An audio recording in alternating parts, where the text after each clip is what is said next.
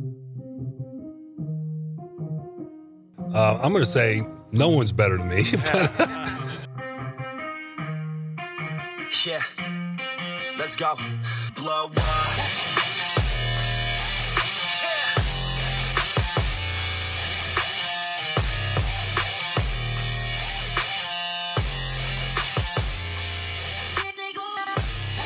Welcome, Dolphins fans, to this Friday episode of Locked On Dolphins, and we are free. The Charles Harris era is over in South Florida. The Miami Dolphins have agreed to trade defensive end Charles Harris to the Atlanta Falcons for a 2021 7th-round draft selection. That is the news this morning, which comes off the heels of the Dolphins yesterday cutting defensive end Taco Charlton. So, Dolphins were on a deadline trying to figure out what they were going to do with these two contracts, and they acted swiftly in both cases, not wasting any time to clear the roster. Dolphins removing both 2017 first-round picks, Charles Harris and Taco Charlton, from their roster in a span of 24 hours. And the trade for Charles Harris getting moved to Atlanta for a 7th-round pick is impressive because they got something. And you think about the Dolphins and the way that they handled their offseason last year. They didn't sign anybody in free agency. They were very inactive in the early portions. And they ended up getting some compensatory picks, 2 compensatory picks, for their troubles. The Dolphins will not be getting any compensatory picks in 2021. The reason being, the amount of money that they handed out and signed players to throughout the course of the first wave of free agency is going to eliminate any potential losses, and this team had no losses to give that would potentially yield compensatory picks to begin with. So this is the Dolphins' solution. And spoke with my co-host on Draft Dudes, Joe Marino, who's a Buffalo Bills guy, and the Bills are several years ahead of the Dolphins as far as their own rebuild, and Joe likened this to what we've seen the Buffalo Bills do in recent years with their general manager, Brandon Beane, is now that their roster is a little bit more advanced and they feel like they're closer to competition and they're more primed to spend, your answer to recouping extra draft picks is no longer exploiting the compensatory pick formula, and you can take that on a year-by-year basis, right? Like if you got all your players locked in long-term, but you got a guy who you feel like you don't want to give a new contract to, and he's coming off the books, and you feel like your roster's fairly set, yes, you can do the New England Patriots play, in which you perhaps trade for a veteran who's on an expiring contract and give up a 5th-round pick for that, and then you let him play, and he plays really well, and he signs a high-end deal because he played really well for you for a season in a plug role, and all of a sudden you get a 3rd or 4th-round compensatory pick, and you cashed out a higher pick than the one you traded for in the first place. That's how the Patriots handle this. But the Dolphins, with them being so active in free agency, the answer for the Dolphins continuing the trend of picking by volume was this. Find players, identify players that are not a part of your long-term answer, and move them for whatever you can get for them. Don't expect the Dolphins to come into the 2021 NFL draft with 3 third-round picks because they traded Xavier Howard and Jerome Baker and Devon Gott. They're not going to go that extreme. But these fringe players that are useless to you because you've seen what they can provide, but might have value because they're on rookie contracts and other teams liked them when they came up through the NFL draft process, like a Charles Harris, it's a perfect move to make. Because, let's be honest, the Dolphins have made some big transactions over the course of the past 12 months, including amongst them trading former first-round picks in Laramie Tunsil and Minkah Fitzpatrick. Those are players who will be sorely missed. But at the very least, you got 3 first-round picks and a second-round pick for your troubles there. But nonetheless, high-end players. Both made the Pro Bowl this year, their first year outside of Miami. Young talents, they will be missed. Ain't nobody missing Charles Harris. Because you might as well not even know Charles Harris was gone. Based on how little production we got from this football player throughout the course of the 2019, 2018, and 2017 seasons. Chris Grier, to his credit, has had very good fortunes with the first round in getting quality football players. He's been the general manager since 2016. His total control tenure started at the beginning of 2019. But as the by title general manager, he's drafted Laramie Tunsil, Charles Harris, Minkah Fitzpatrick, Christian Wilkins, Tua Tagovailoa, Austin Jackson, and Noah Igbinoghene. 8 first-round picks since 2016. 3 of them are off the roster. 16, 17, and 18. 16, they didn't want to trade, but they got an offer that was too good to refuse as far as positional value for an offensive tackle that's going to ask for $20 million a year and ended up getting like $22 million a year. He reset the tackle market by 23% this year, this offseason, and had some issues with penalties, which continued again in 2019 for the Texans. Very good football player nonetheless. And the fact that the Dolphins got what they got for him is a testament to how good of a pick it was. And the fact that the Dolphins' life cycle changed does not diminish how good of a pick that was. Because their life cycle changed and it made it an acceptable move to make to trade him. Their pick in 2018, Minkah Fitzpatrick, named first team All-Pro this year. Another good football player. The fact that he's gone does not diminish the fact that it was a good pick. Simply by the fact that Minkah decided he didn't want to be here. Mink and his mom made it all about, oh, well, his usage, he's covering tight ends, he doesn't want to do that, he should be playing single high free safety. And then he goes and plays single high free safety, and by the end of the year, he's complaining about playing single high free safety in Pittsburgh because he couldn't make enough impact plays. Was it really about your usage, or did you just not want to be on a bad team for a year, Minkah? Dolphins did not want to trade him either. They had the owner, the head coach, and the GM all met with Minkah Fitzpatrick and tried to smooth things over. He said, no, I don't want to be here. Well, because of the Dolphins' life cycle, they had just hit the reset button. If you got a bad apple that's got a bad attitude because he feels like he needs to be put in a bigger, prominent role in the back end so he can make more splash plays, and he's not going to buy in, that's a tone-setting message sender. You had to do it. You could have kept him and told him to suck it up and keep playing, but you don't want that negative energy in your locker room. Not in year one, not with a rookie head coach, in the midst of an aggressive rebuild. And you saw how the Dolphins team, Eric Rowe stepped into that role and played tight ends and played well. So yes, it hurts that Mick is gone. Charles has played 1,200 snaps for the Miami Dolphins, 1,273 defensive snaps.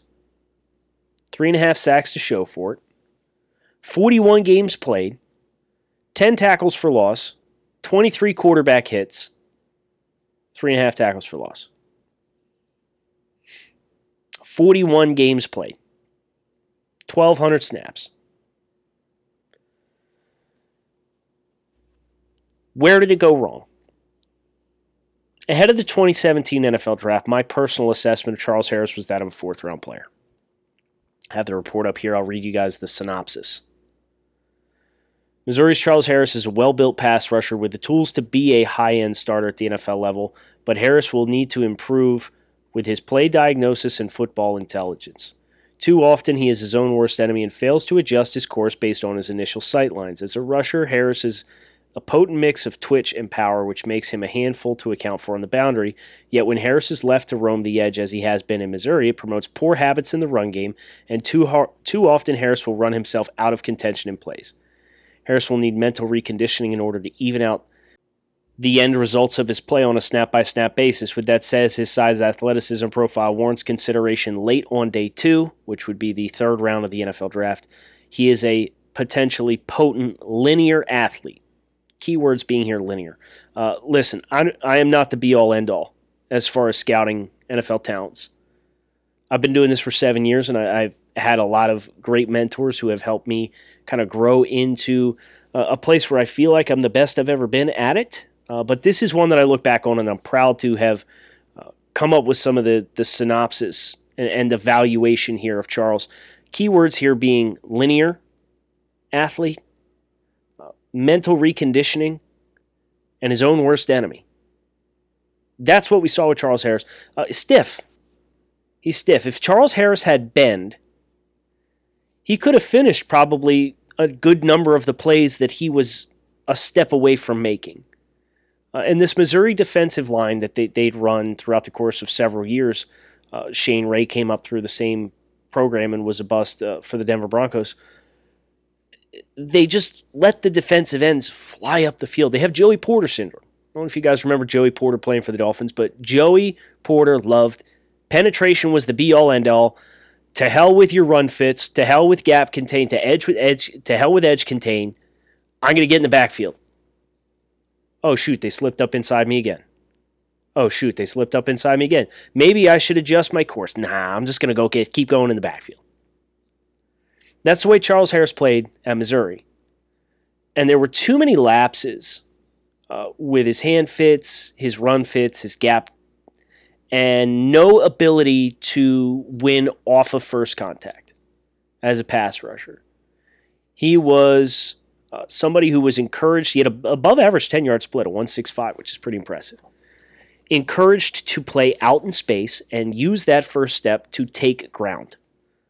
But when you are out of a system like they have in Missouri, where it's all penetration all the time, and you can't thrive off that first step, and suddenly you're not the elite athlete that you were at Missouri, you find you need to be able to implement new things to win. And Charles Harris, over the course of 3 years, never showed development in deconstructing blocks because he was never asked to do it at Missouri. Why did Miami make that pick? I'm not sure. Obviously, picking 22nd, you're in a position where you need to... you're not going to get a slam dunk player versus picking in the top 10 or the top 5. It's a little bit further down in the order. TJ Watt went after the Dolphins pick, though. So, this is the black mark. People will point and say, oh, Chris Grier, he couldn't retain this talent and so on and so forth. And, that's fine. It's a regime change with a grossly unorthodox and aggressive rebuild that called for Minkah Fitzpatrick to be traded because that was what prompted Minkah to be unhappy. And Laramie Tunsil was traded because you don't get that offer for quarterbacks, let alone an offensive tackle.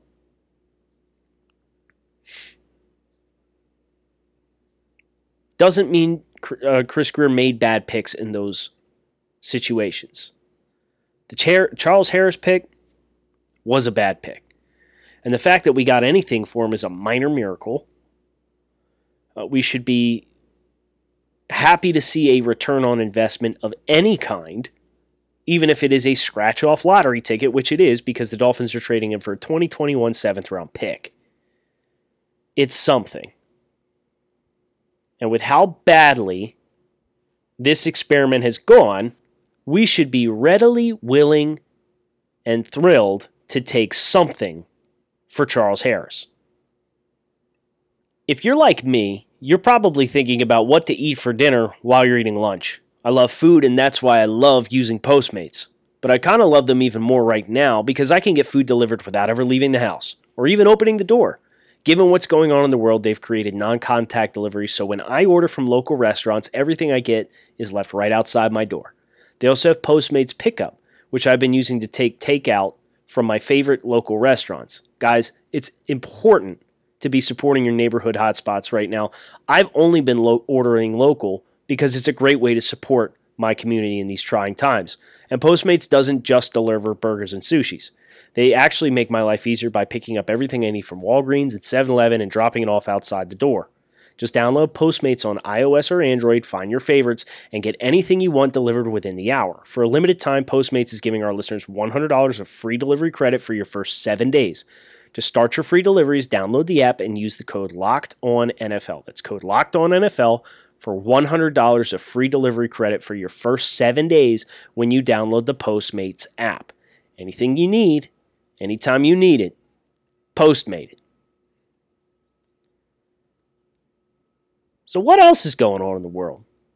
Was not planning on spending 15 minutes talking about Charles Harris. But here we are. It's going to defer the rookie talk that I was planning on having today back to Monday, and that's fine. I want to make sure these rookies, we have plenty of time, right? I want to make sure these rookies get their due diligence. I want to make sure I don't rush a segment to talk about a rookie because it's important for us to know who they are as people, what their backgrounds are, who they are as players, how they fit into the puzzle that we have on an individual case-by-case basis. So we'll talk about Austin Jackson and Noah Hunt, or Noah Bahogany and Robert Hunt and Raekwon Davis. Like, we'll get deep dives in all these guys. But we talked about Tua Tagovailoa yesterday. And I had an epiphany, if you will. Tua Tagovailoa is the olive branch. And what I mean by that is he is the football god's olive branch between one of the greatest college coaches of all time and the Miami Dolphins organization, who have been at odds. The Dolphins have been tortured by the curse of Nick Saban for 13 years now. People talk about the quarterback search and looking for the answer to Dan Marino and Dan Marino's hair. Did you guys know that in the 6 years after Dan Marino retired, the Dolphins were 45 and 37? Had 5-year winning seasons in 6 years after Dan Marino, in the immediate aftermath after Dan Marino retired. And one of those years was a 4-12 season that Ricky Williams retired on like the midnight hour before training camp. So five of the 6 seasons, not counting the Ricky Williams retirement year that ended up spelling doom for Dave Weinstadt, the Dolphins were 41-25. Amazing defense. Good running game. Competent coaching. Not great coaching, competent coaching. 41-25 over a 5-year stretch. Imagine that now as a Dolphins fan. How thrilled would you be with that record? But nonetheless, they were 45-37 because the 4-12 year with Ricky Williams did happen. That 6-year stretch also included Nick Saban's first year in Miami. The Dolphins went 9-7, had momentum. They get into the offseason. They're ready to get a quarterback. Nick Saban and the Dolphins, they target Drew Brees, quarterback, and this is so well documented. And the doctors flunked Brees on his physical, and the Dolphins instead elected to acquire Dante Culpepper instead. Well, within 3 years, Culpepper was out of the league. Nick Saban had bounced back to the college game, going to Alabama seemingly overnight while at a press conference telling everybody, I don't know how I got to say it, I'm not going to be the next head coach at Alabama. And then like 3 days later, he's the next head coach at Alabama. And Drew Brees won a Super Bowl, and by year 2011, some 6 years later, passed for 5,476 passing yards and 46 touchdowns, led the league in both. Passed for 44,000 yards and led the NFL in passing the year the Dolphins passed on him and he signed in New Orleans. Team went 10-6 that year. Dolphins went 6-10. Saban bounced out. It's been 13 years since Saban tucked tail and went back to Alabama. 13 years. You know who wears number 13? Dan Marino. You know who else wears number 13? Tua Tagovailoa. Tua won't wear 13 in Miami. Let's get that out of the way right now. Ain't no way that's going to happen. It's even insane that we're asking. But did you also know, since the time of Nick Saban and the Nick Saban Memorial Bubble and his 2-year tenure at Miami before bouncing, Dolphins had 5 winning seasons in 6 years between the time Dan Marino retired and the end of Nick Saban's first year. It's been 13 years since Saban left.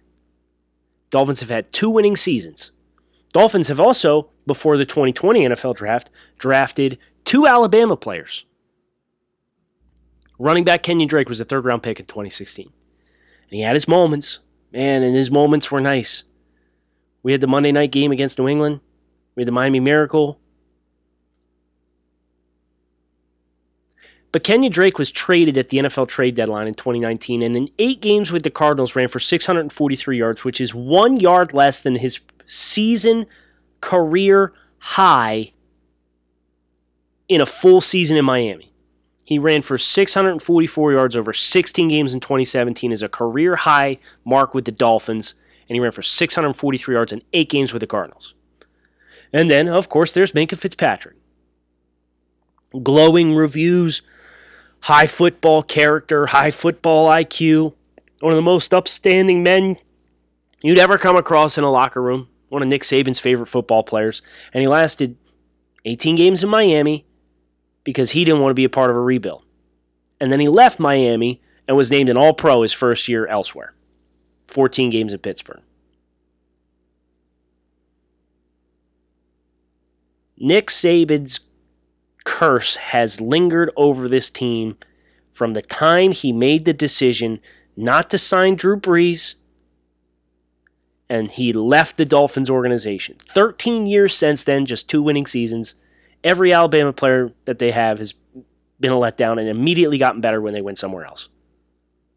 And you could point to coincidences and coaching and whatever, but that's not convenient for what I'm talking about right now. What's important right now is Alabama and Nick Saban have been unkind to the Dolphins.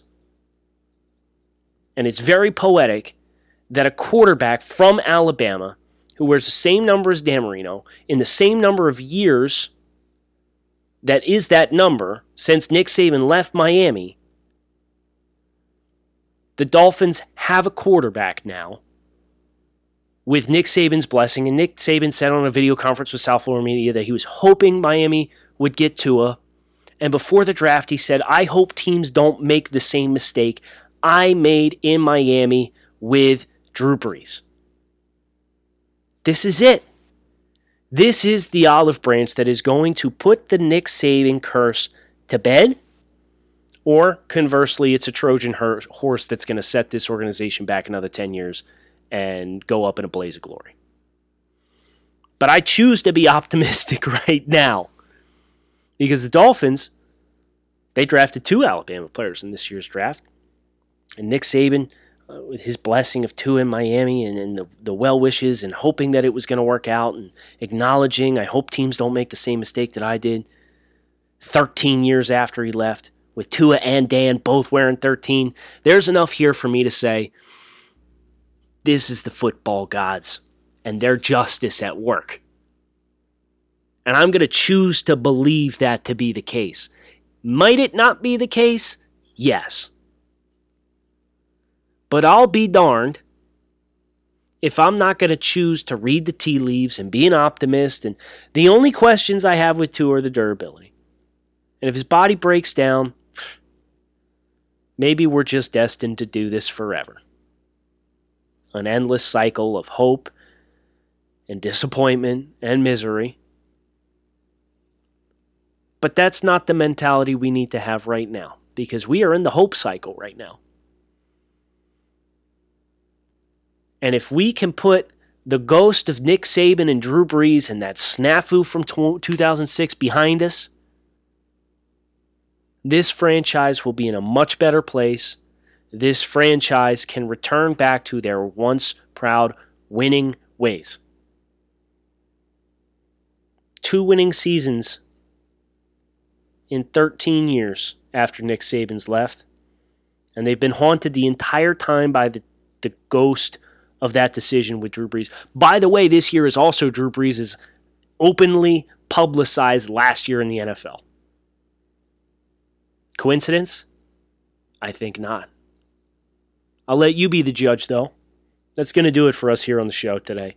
I thought this would be a fun little tangent to get into, talking about the Dolphins and the dynamics of their quarterback search and some coincidences that we found, and hopefully a little bit of good karma and juju along the way, thanks to one of the prominent figures who's led us down this path and the decision that was made back in 2006.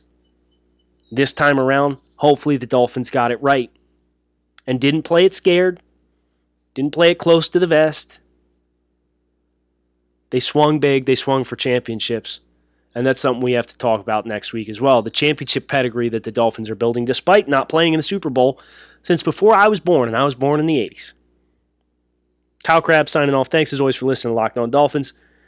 Hit subscribe. Enjoy your weekends. Come on back. See me again on Monday. Power to the Pod on Tuesday to look forward to. So you guys make sure you're brainstorming those talking points you want to hear us hit on the show.